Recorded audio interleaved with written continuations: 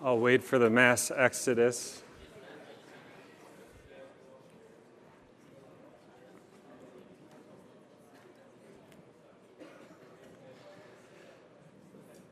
All right. Since moving back to Mentor, Ohio back in 2005 and actively serving at Grace Church of Mentor, there is nothing more humbling, and really there's been no greater privilege than the opportunities that God has given me to share His Word with others. As some of you might know, and for those of you that don't, this will be the last opportunity that I will have in the foreseeable future to have this privilege. Over the past 6 months, I've been earnestly praying that God would clearly show me His perfect will. As part of that prayer, I asked that He would not only provide an amazing opportunity for me, but that He would also provide an amazing opportunity for my wife and children, as they truly have carried the greatest burden of my training here at Grace. Through the course of many conversations and investigations into God's will, into various options, it became clear that God was asking us to move to Atlanta, Georgia. After the school shooting in Florida, I began to really be burdened for the opportunity to reach kids in schools, offering both physical and spiritual protection. And at first, I wasn't sure why I had this burden, but I began to tell God that if being a pastor right now wasn't the best thing for our entire family, then I'd be willing to consider options. And I asked Him that if one of those options could potentially be an opportunity to minister to kids at schools. While I was going through this process, on the recommendation of a friend, I reached out to Pastor Chris Anderson at Killian Hill Baptist Church.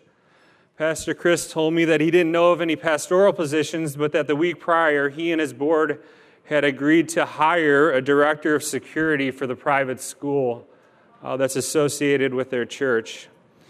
He asked me if I had a burden for kids, especially if I had a burden for lost kids. He also asked me if I had any experience in criminal justice, even a degree in criminal justice, and as only God could arrange these things, I had both.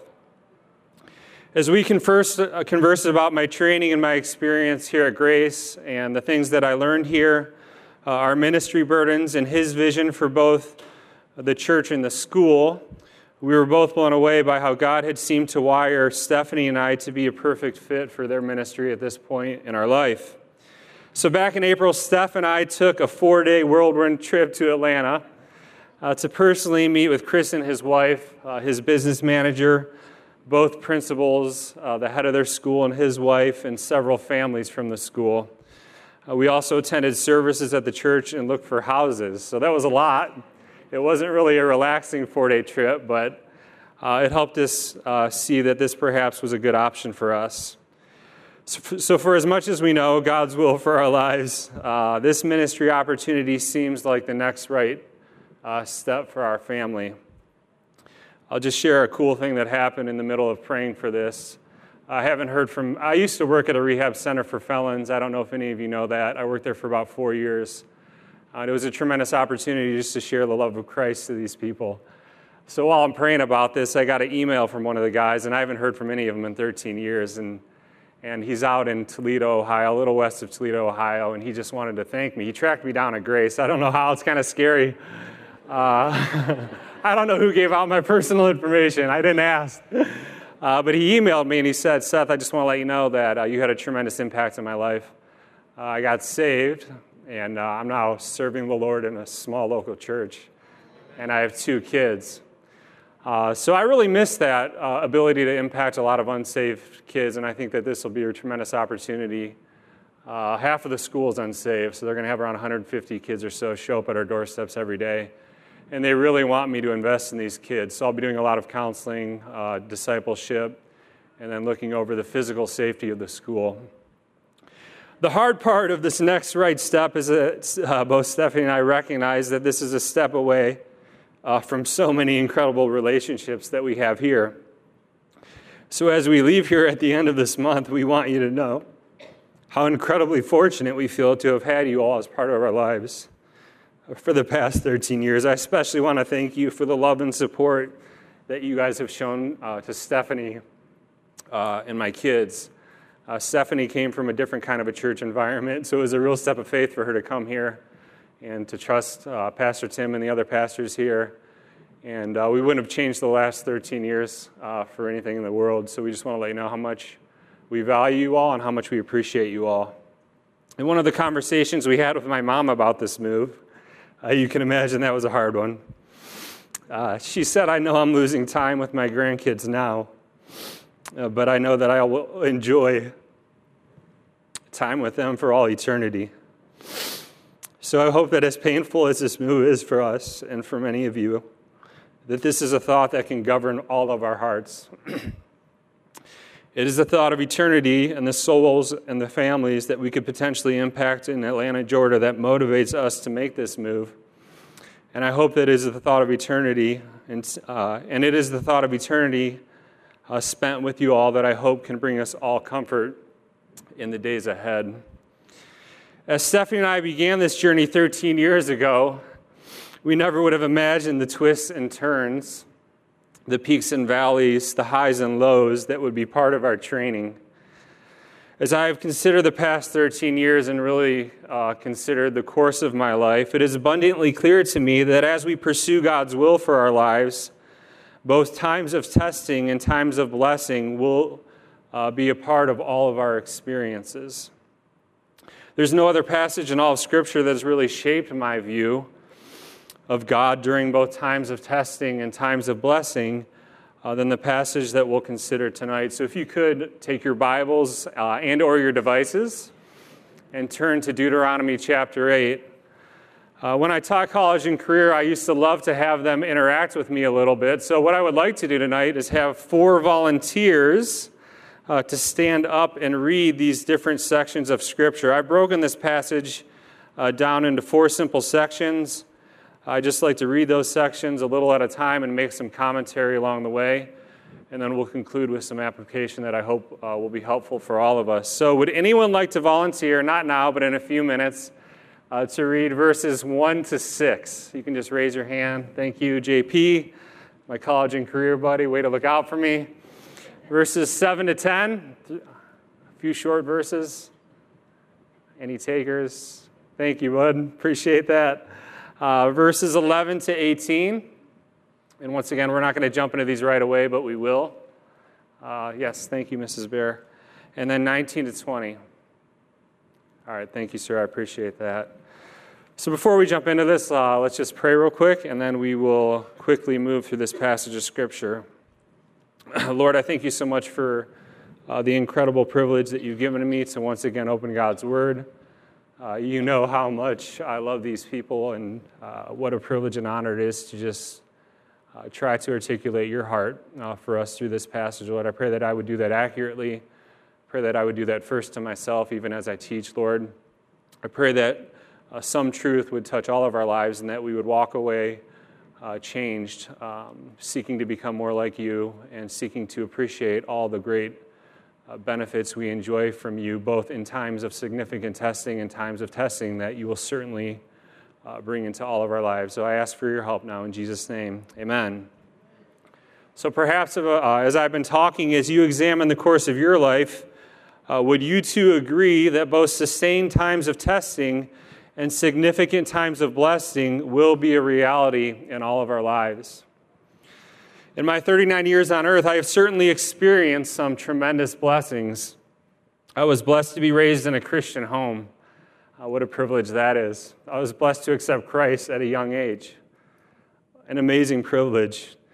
I was blessed to have a dad who worked incredibly hard to provide for us and a mom who also demonstrated selfless, sacrificial, and unconditional love.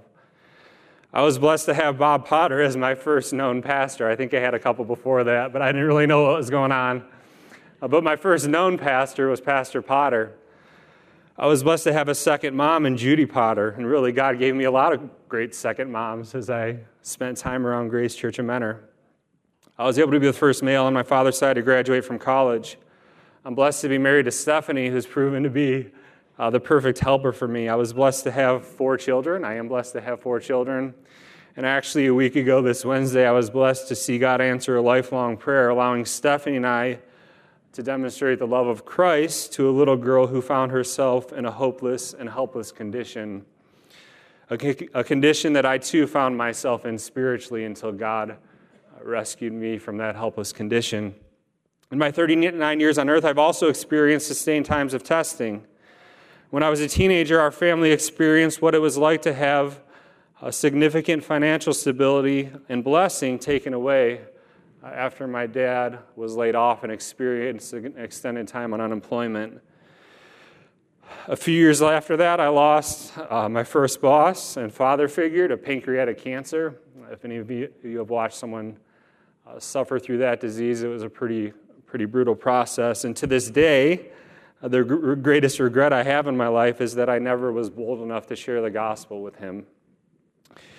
When all my Christian friends went away to Christian college to find Christian girls and then get an education, I think it was in that order. That's the way it felt back then. I experienced the lonely road of singleness at a secular university. Back in that day, Pastor Tim, not Pastor Kent, was the matchmaker. So every time I would come home to visit, I don't know if he remembers this, but he would reinforce my singleness by trying to introduce me to the latest girl that he thought would be a good match for me.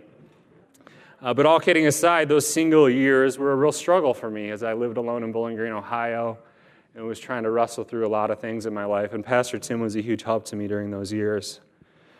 After experiencing the joy of our firstborn son 6 months later, I got laid off of work.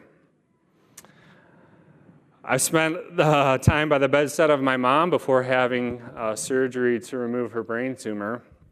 And then a few years later, I endured the greatest time of testing in my life so far, going from the hope of adopting our foster child to the pain and loss of not having that work out. As you examine your life and the life of those around you, I imagine that you too, once again, would agree that as we follow God and His will, both times of testing and times of blessing will be a reality in all of our lives. So how can we make it through these times, and what lessons can we learn?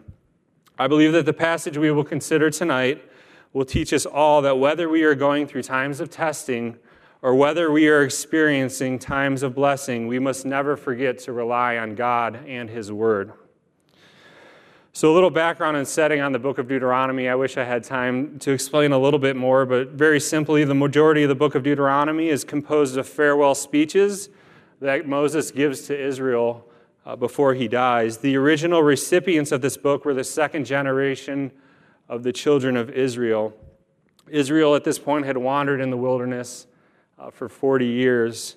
And it's interesting to know that if Israel would have obeyed the Lord and entered the land when He first told them to, the trip to get to the point where they're at now would have taken, I think, around 11 days, according to Deuteronomy 1:2. So that's an interesting lesson in and of itself. The actual location where these speeches took place was on the plains of Moab, east of the Jordan River.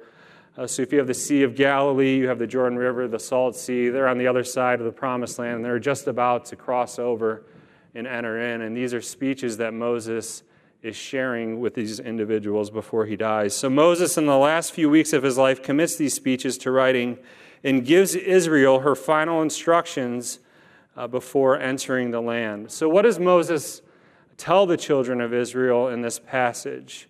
JP, could you read verses 1 through 6 for us, please?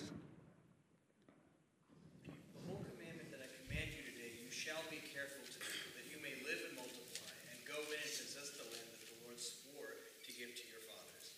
And you shall remember the whole way that the Lord your God has led you these 40 years in the wilderness, that He might humble you, testing you to know what was in your heart, whether you would keep His commandments or not. And He humbled you and let you hunger and fed you with manna, which you did not know, nor did your fathers know, that He might make you know that man does not live by bread alone, but man lives by every word that comes from the mouth of the Lord. Your clothing did not wear out, and your foot did not swell these 40 years. Know then in your heart that as a man disciplines his son, the Lord your God disciplines you. So you shall keep the commandments of the Lord your God by walking in His ways and by fearing Him. Thanks, bud. So in verses 1 to 6, we see several lessons from the wilderness. First, we see the need to avoid partial obedience in verse number 1. The Israelites were commanded to obey every commandment, not most, right? Not half, but every commandment that God had given them. So how did the nation of Israel do with this? If you know your Bibles, they didn't do that well, right? And how did that work out for them? Not good. So how does it go for us when we pick and choose the commands of Scripture that we want to obey? I've done that before, right? And it's never gone well for me. Like the Israelites, you and I should never be comfortable with partial obedience. Next, we see several lessons from the difficult testing and training.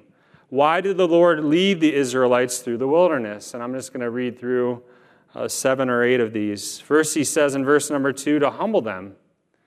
He says he wanted to test them. He says he wanted to see what was in their hearts, to see if they would obey his commandments or not.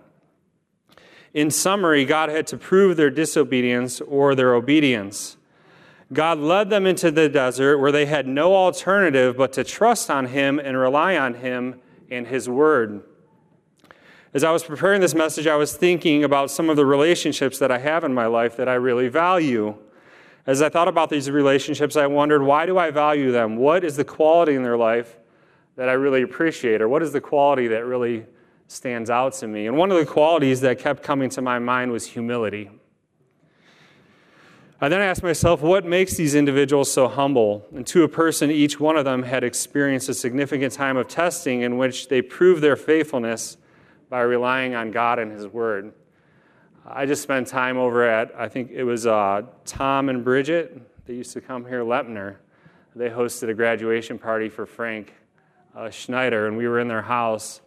And I think most of you know that I believe their oldest daughter went through cancer, and it was a really difficult time for them. Well, you don't have to spend 5 minutes around them to know that those are some humble, kind, gracious people. And as I walked away from that, I'm like, what makes them so humble, so kind, so gracious? And it's probably that they had been through a significant time of testing in their life where God really had to work out this humility. And I can say it's true in my life. As God's taking me through the trials that he's gone, at each trial, he's humbled me more and more and more, and caused me to rely on him and his word more and more and more. But why else were they led through the wilderness? In verses 3 to 4, he says it's to increase their dependence on him. In verses 3 and 4, to demonstrate his unique ability to provide for their needs. To prove that their true ability to survive was based on God's word, not God's provision. Jesus actually quotes that when he's tempted by Satan.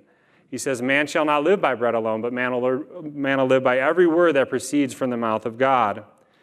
And then finally in verse 5, we see that Israel's sojourn in the wilderness was viewed as a time of God's discipline and training for his children. He was seeking to correct their attitudes so that they might be prepared to obediently go into the land. So how does this apply to you and I? As we read the scripture, we see countless examples of various men and women that God chose to take through difficult times in order to achieve his ultimate purpose. Any one of us who have been saved for quite some time know what it's like to go through difficult times of testing. We have all had, if I could put it this way, our wilderness experiences.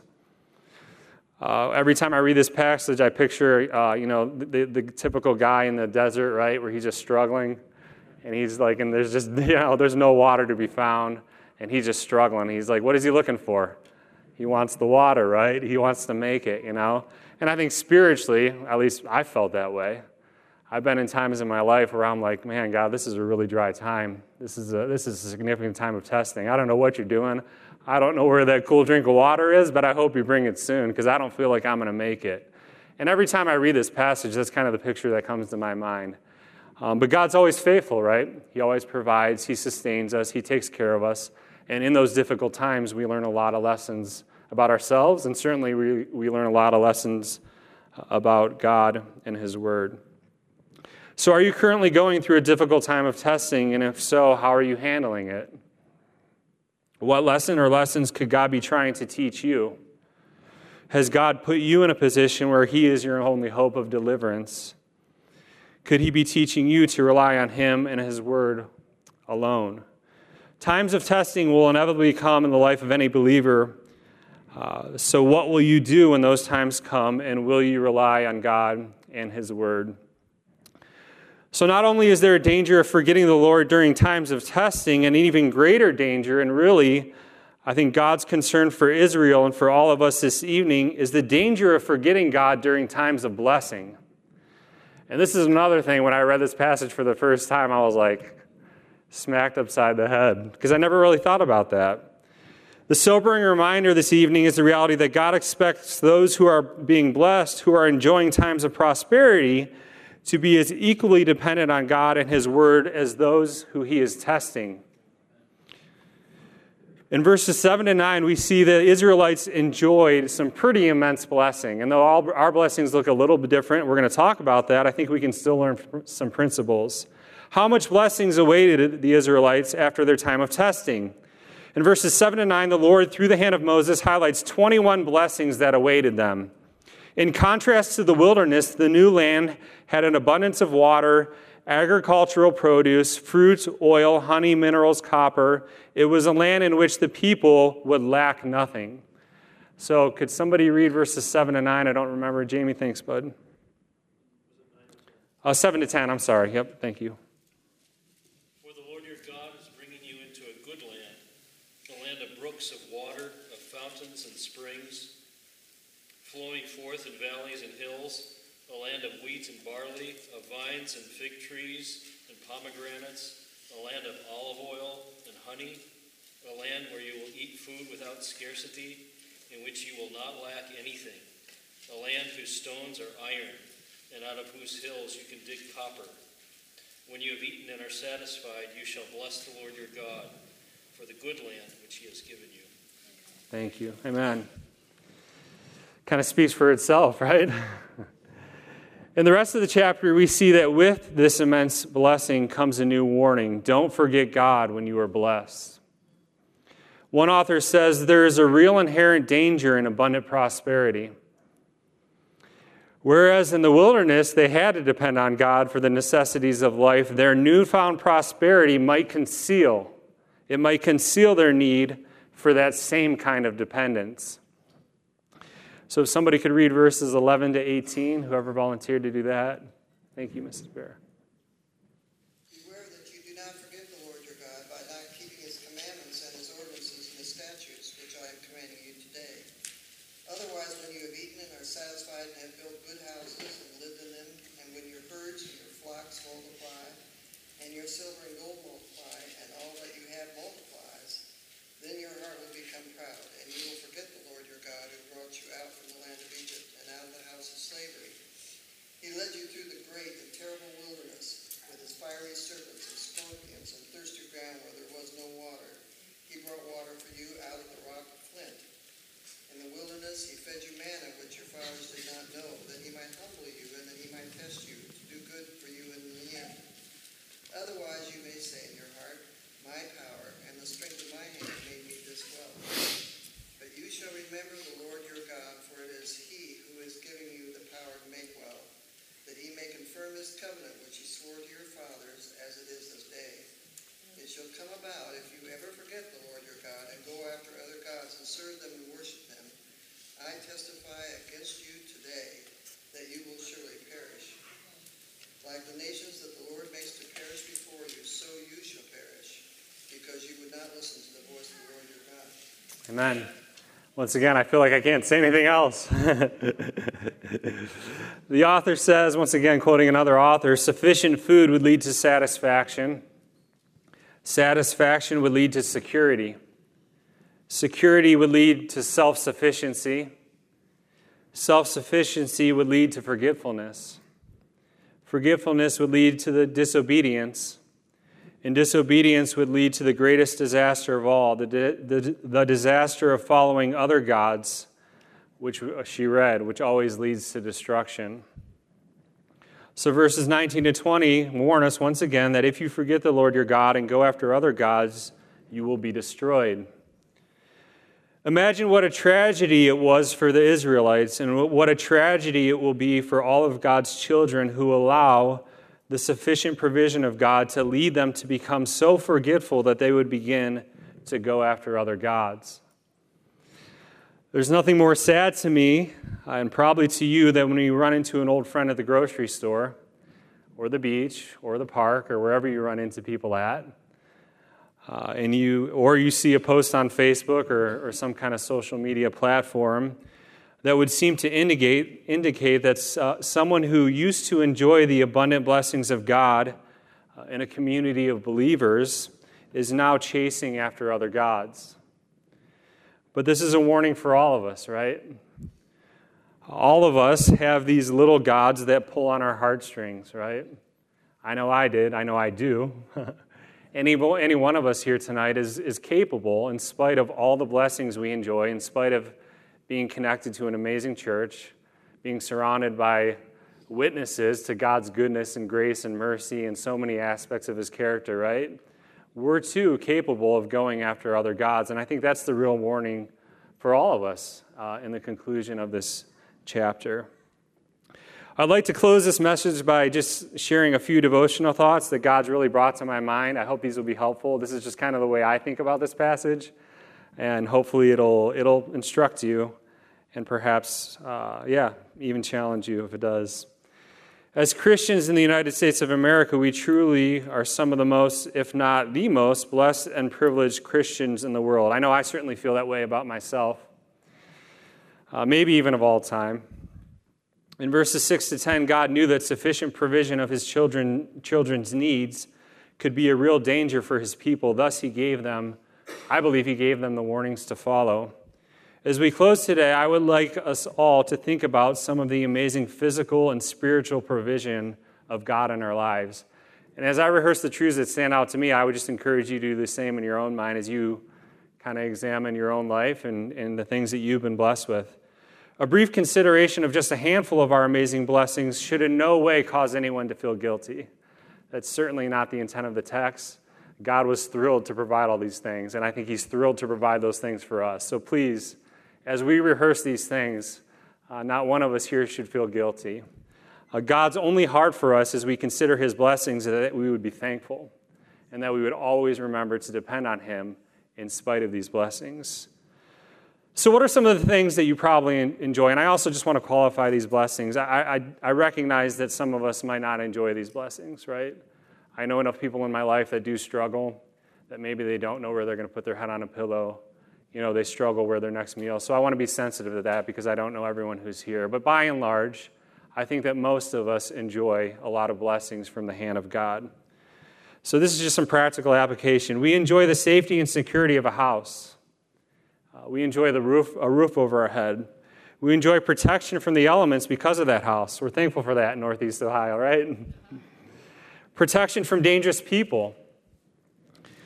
The privilege of knowing that the same house you left when you came to church is the same house you'll return to. I don't fear being displaced from my home, but there's Christians around the world, that's a fear of theirs. We enjoy an abundance of food. I think that's pretty obvious, right? You literally can pull out of our parking lot, go right or left, and have many, many food options, healthy or unhealthy. I think Pastor Hobbs was sharing over lunch the last time we met that a missionary or someone was visiting from a foreign country, and they came and they walked him into a supermarket, and he looked around, and the kid he didn't even know what to say. He was like, what is this? Why did you take me here? Is this normal? And he said, no, this is normal in America. And then they walked outside. I think this is how he told the story. They walked outside, and he goes, now point in any direction. Where do you want to start walking? Where do you want to head? And I'll find you the same kind of store miles down the road wherever we go. And we really enjoy that, right, in America? I mean, the shopping options are pretty amazing. Technology, I know that's an easy one. I'm sorry. If you leave here hungry, you don't feel like going to the store, you pick up your groceries, or you can pull up an app, right? You can order your food, have someone shop for you, pick it up, and go home. That's pretty awesome. Or even better, you can order your food and have them deliver it to your house, which I think more and more people are doing. A lot of you are saying yes. What about parties? I like to party in a good way. Pastor Tim, it's a good way. We fellowship. I like to party and fellowship. We party in our house, birthday parties, holidays, get-togethers with friends, great times. I'll just share with you what we had at our Memorial Day party. Maybe you could identify with this. We had ribs, burgers, hot dogs. We had healthy hot dogs. We've got to have that nowadays. I don't even know what that is. I steer clear of that stuff. I want the good stuff. Watermelon, coleslaw, broccoli salad, baked beans, corn on the cob. Thanks, Mom. 3 different desserts, pop, water, lemonade, cornhole games, a good water balloon fight with people getting hurt, Indians game, and some great family and friends to share it with. Most of us have a steady job or a successful career. If that gets compromised in any way, we really have a lot of opportunity, I think, to find something that will work for our family, to at least be able to meet their needs. Most of us own a vehicle, some multiple vehicles. When my kids complain about driving in the car to grandma's, I point out what a great problem it is to have a car to be able to drive us for such a long time. And of course, they love hearing that. A simple thing about gasoline. I mean, how amazing is it to have fuel? I don't know what it would take to process gasoline myself, but I imagine I couldn't pull that off. So it's pretty awesome, I think, to be able to go to a gas station, put my hand on a trigger, fill up my vehicle, and be able to go, once again, wherever I feel like God wants me to go that day. To minister to someone, to go to my kids' games, to go see Grandma and Grandpa, to go pick up the groceries. That's an amazing blessing that I'm thankful for. All of you will go home tonight and lay your head on probably a somewhat comfortable pillow. In my house, I never know what pillow I'm going to have. My children like to steal my pillow, so I don't always have a comfortable pillow. When your pillow no longer is comfortable, within 10 minutes you can go to 5 stores to find a comfortable pillow. Or better yet, you can order it on Amazon. If you were cold last night, you probably had access to multiple blankets. If you were hot, you probably just walked over to a thermostat and you clicked a button. And within several minutes or a half hour, you were cooled. You go to a faucet, and with no effort, you have as little or as much water as you want, as hot or as cold as you would like for periods of time. A machine washes or dries your clothes. You live within miles of some of the best doctors in the world. You have access to all kinds of medicine. And what about the vacations, the luxury and recreational items we enjoy? God gave the Israelites a lot of blessings to enjoy, and He absolutely loves, I know He loves doing the same for us today. God does not want us to feel guilty about all these blessings. He once again only asks that we continuously acknowledge and recognize that He is the one who has given us all that we have to enjoy. So the question I have for all of us this morning, especially me, and this is a question I ask myself constantly, and we rehearse this in our family, is has the abundant provision and the blessing of the Lord in your life caused you to forget to rely on God like you used to?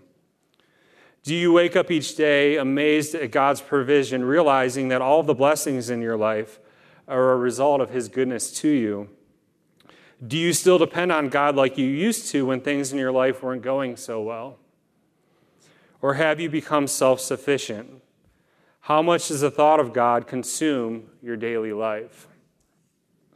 For a New Testament believer, a quick consideration of the amazing physical provision that all of us enjoy from the hand of God should motivate all of us to rely on God and appreciate Him and His provision more. However, we must remember that our ultimate motivation for our dependence on God should be found in our amazement over the spiritual blessings in our lives.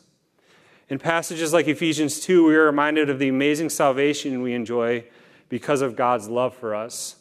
We are reminded that we were dead in our trespasses and sins. We were children of God's wrath. We were enemies, but God didn't leave us in that helpless and hopeless condition. Because of His great love for us, He provided a way of salvation through faith alone in the death of His Son, the Lord Jesus Christ. So now instead of being an enemy of God, we are welcome members of His family. We are welcomed children. There isn't a more precious thing, and these are just some concluding thoughts, and I hope they'll be a help to you, and I hope they'll be an encouragement to you, and I hope they'll offer you tremendous hope. There's nothing more precious to me than having one of my children tell me how much they love me. There isn't a day that goes by where I don't long to hear those words. There's also nothing that I love doing more than providing for my children. And there is also nothing more special to me than when one of my children thanks me for something that I've provided for them. God is no different than you or I. God loves His children very much. He loves providing for his children, so much so, you know this, that he sent his only child to die on the cross for all of our sins.